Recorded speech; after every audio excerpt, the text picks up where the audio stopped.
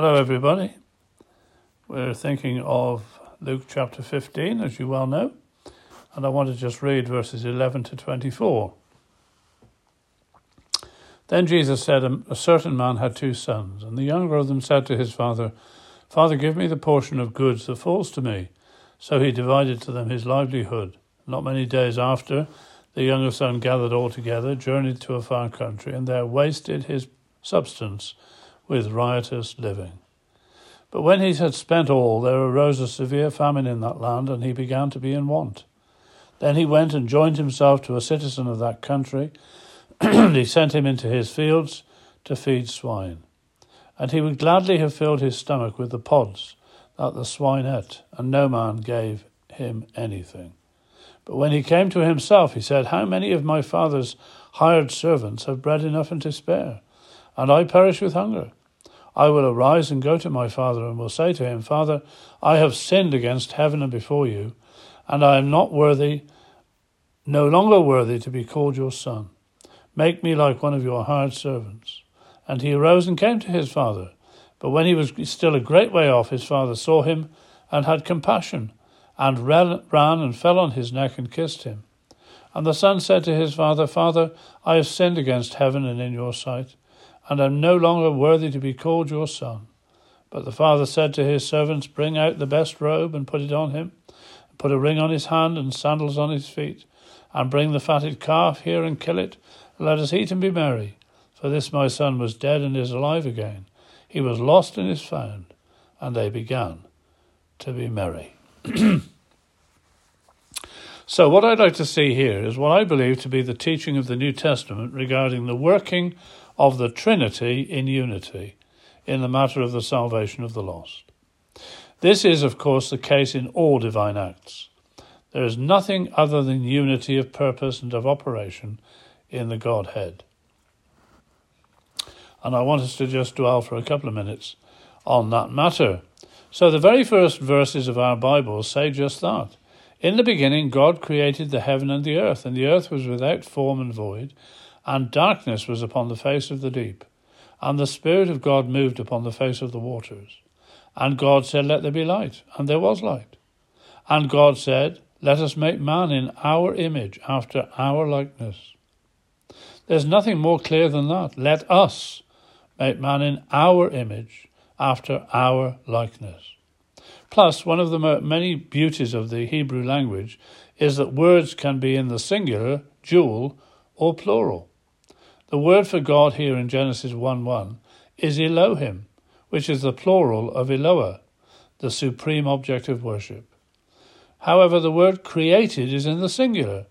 So here at the very beginning of time is the Trinity acting in unity in the matter of the creation of the heavens and the earth. This is made very clear in our New Testament. In John chapter 1, for instance, where the writer is speaking about the Word made flesh, our Lord Jesus, he says, All things were made by him, and without him was not anything made that was made.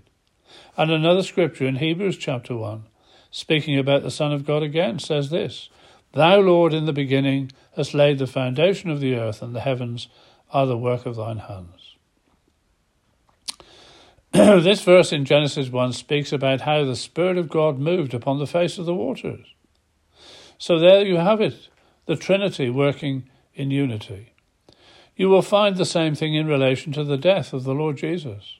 It was, as Scripture says, the Son of God loved me and gave himself for me. There's the Son of God.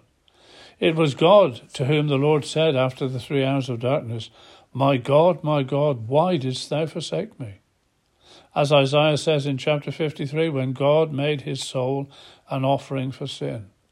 And Hebrews chapter 9 says of the Holy Spirit, How much more shall the blood of Christ, who through the eternal Spirit offered himself without spot to God, purge your conscience from dead works to serve the living God. So here is the Trinity working in unity in the work of the Saviour at Calvary.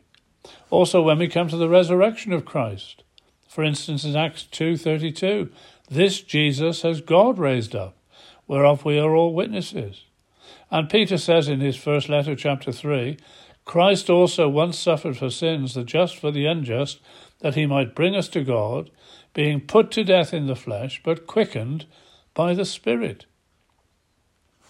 And then in John chapter 10, the Lord Jesus himself says, Therefore does my Father love me, because I lay down my life, that I might take it again. No man takes it from me, but I lay it down of myself. I have power to lay it down, and I have power to take it again. So here again is the Trinity working in unity. And there's plenty of other references to prove that point, if you need it to be proved. So let's return to our chapter and the parable of the lost sheep, the lost piece of silver, and the lost son.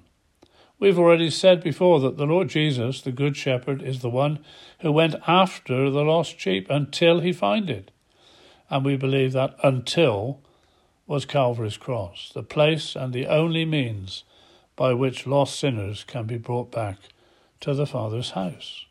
The Holy Spirit is seen in the searching, sweeping, illuminating and regenerating of the silver piece that was found in darkness and lifelessness and brought back into the circle of blessing.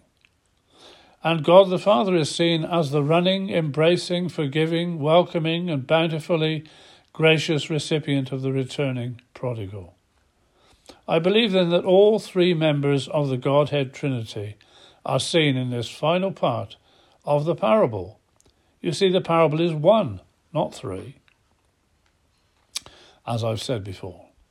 Sin and its consequence is that which separates us from God, and our God and Father, who loves us.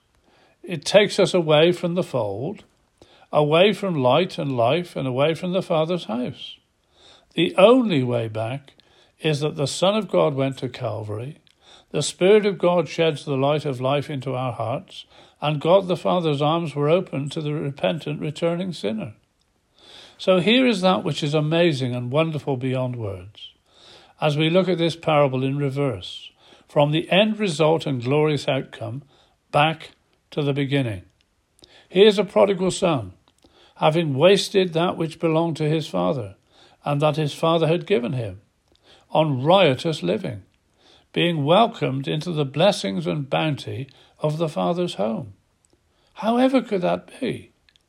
You see, the way back had already been provided for, because someone who had become a citizen of that far country had found him, and so designed and ordered his path in such a way that he would have to feed swine in order that he would come to himself. And once he had got to that point, there arose a bright light above the noonday sun, so to say, that shone into his soul and illuminated him as to his sinful condition.